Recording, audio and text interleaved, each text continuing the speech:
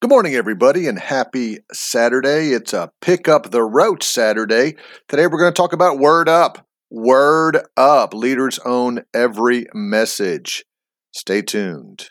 Pete's Points. It's time for Pete's Points. Today, I want to talk to you about Word Up, which is leaders own every message. Specifically, I want to talk about Zoom.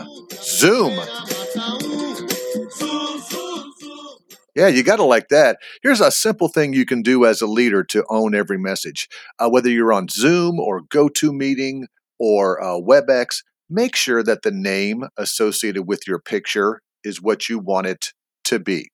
I've been in many Zoom meetings and many GoToMeetings where the name that people have listed says something like Computer One or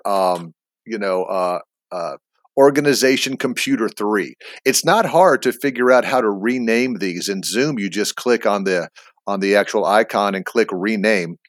Sometimes it's fun to do things with Zoom as well. As far as naming conventions, you can say, hey, everybody pick an adjective that starts with the first letter of your first name and change your name to that. So for Pete, it would be like precarious Pete.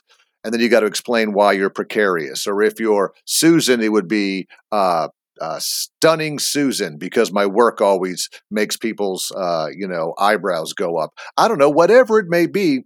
There's different things you can do, but don't discount the power of a naming convention in a Zoom meeting. That's going to help you, again, pick up the roach, which is Word Up. Leaders own every message. Thanks a lot, everybody. We'll talk to you again tomorrow.